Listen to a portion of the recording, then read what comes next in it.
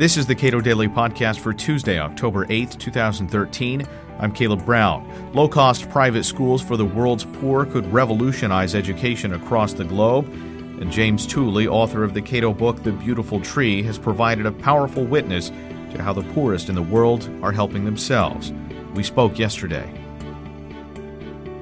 For people who aren't familiar with the work that you've done, what has been your focus over the last few years, and what are you moving into now? So The Beautiful Tree is really a celebration. It's a celebration of what the poor in some of the poorest countries of this world are doing for themselves about education. Go to public schools, government schools, and you'll find, well, parents tell me, when I was doing this research, parents told me their children are abandoned in the public schools. And so what do? Do they acquiesce in that sort of mediocrity? No. They do something about it. Entrepreneurs, civil society within these poor communities set up private schools. These private schools are affordable to the poor, and children go to these in huge numbers. Perhaps 70% of poor children are going to these private schools in countries like Ghana, Nigeria, Kenya, India. And these schools outperform the private ones at a fraction of the cost. So the book is a celebration of this spirit of self-help, spirit of enterprise that's there in the developing world. I think people in the developed world would hear that description and find it pretty hard to believe. Yeah. I mean, I give talks in America. I'm here on a 10-day tour, and yes, half the people I've spoken to really almost don't want to believe it. And that was the story when I was doing the research that led to the book. When I would, I'd start talking about this work, and people would say, private schools are for the rich. Private schools are for the elite. That's not true. That's not true across the developing world. Private schools are serving people on the poverty line. We've worked out very accurately, people on the poverty line and below can afford these private schools. They're not. So the perception of private schools that we have in this country is completely false. Your book did pretty well here in the United States, but became a bestseller in India. And how have people responded in India to the results of your research? Well, I think unlike here, you said the perception here, people find it hard to believe. Sure. As people say, private schools can be pro-poor, private schools could even exist for the poor.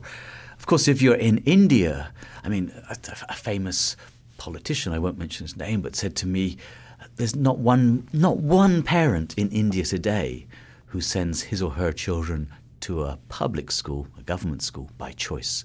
It's well known that the private alternative is there, it's booming, it's something the parents covet, the parents want. So in India, it's a different story, and the rest of Africa, it's and in Africa and other parts of the world, there's not the same perception. There's more openness, particularly amongst the poor, I'd have to say, about this private, the private alternative. So the book came out a couple of years ago. What have you been doing in that time intervening between the hardback and now, of course, it's available in paperback as well? Yeah. So, but basically, this has proven to be my life's work. I've just I'm a one-trick pony. I've just carried on in a sense. Now one of the criticisms, and there were many criticisms of the book, the research, but one was, okay, you've shown us in Ghana, in Kenya, in India, this is happening.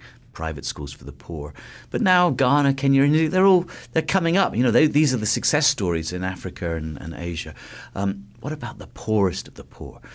So I took that criticism seriously and decided to investigate what's happening in some of, no one can dispute the most difficult countries on this planet, conflict and post-conflict countries in Africa. So we've continued the research in Sierra Leone, Liberia, and South Sudan. And finding in the studies that we've been doing, it ranges between 60, 70 and 80% of children in the studies now in those places are in private schools. The same picture that we found elsewhere. A really exciting picture, I think, in these poorest countries. Terrific challenges, terrific places to work. The private alternative is still there. So that's research. But I've also been trying, if you like, some experiments based on the assumption, okay, the research that we did for the book showed that the private schools were better than the government schools, the public schools.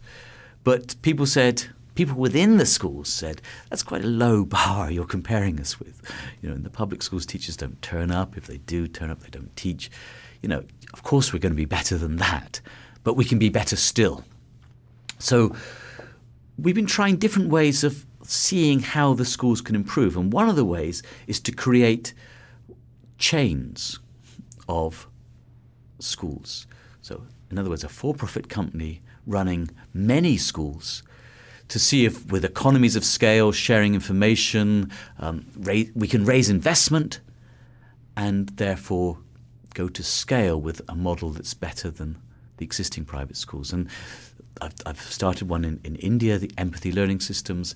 One in Ghana has taken 4 years to go from 0 to 37 schools and 20,000 children. And we've raised investment now to go to a much larger scale. Independent research shows we're outperforming other schools.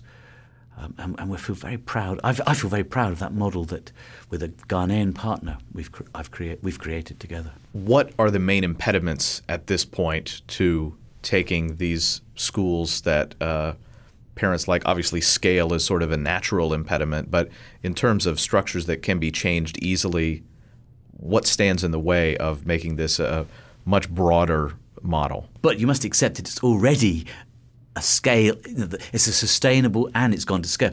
I mean, estimates vary, but there could be 300,000 of these schools, low-cost private schools in India alone. There could be 100,000 in Anglophone West Africa. So it's not as if they're a small concern. They're already huge. Sure. But I think the main impediment, well, if you talk to school proprietors, one of the things they come up with two things, really. One is finance.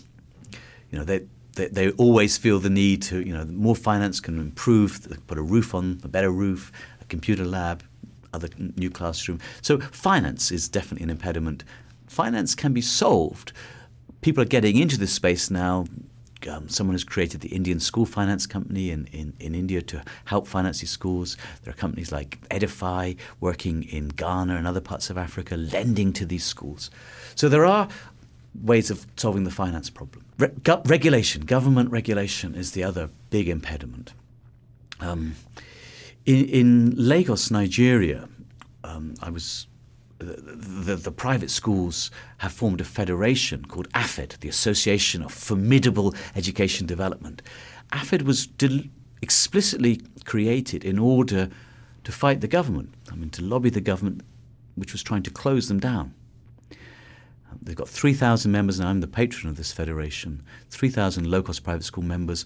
And over the years, we've been talking to government, showing them research, explaining what these private schools are doing, trying to let government see them as a positive partner. And now the government has seen them as a positive partner and has basically embraced them as part of meeting the education for all targets.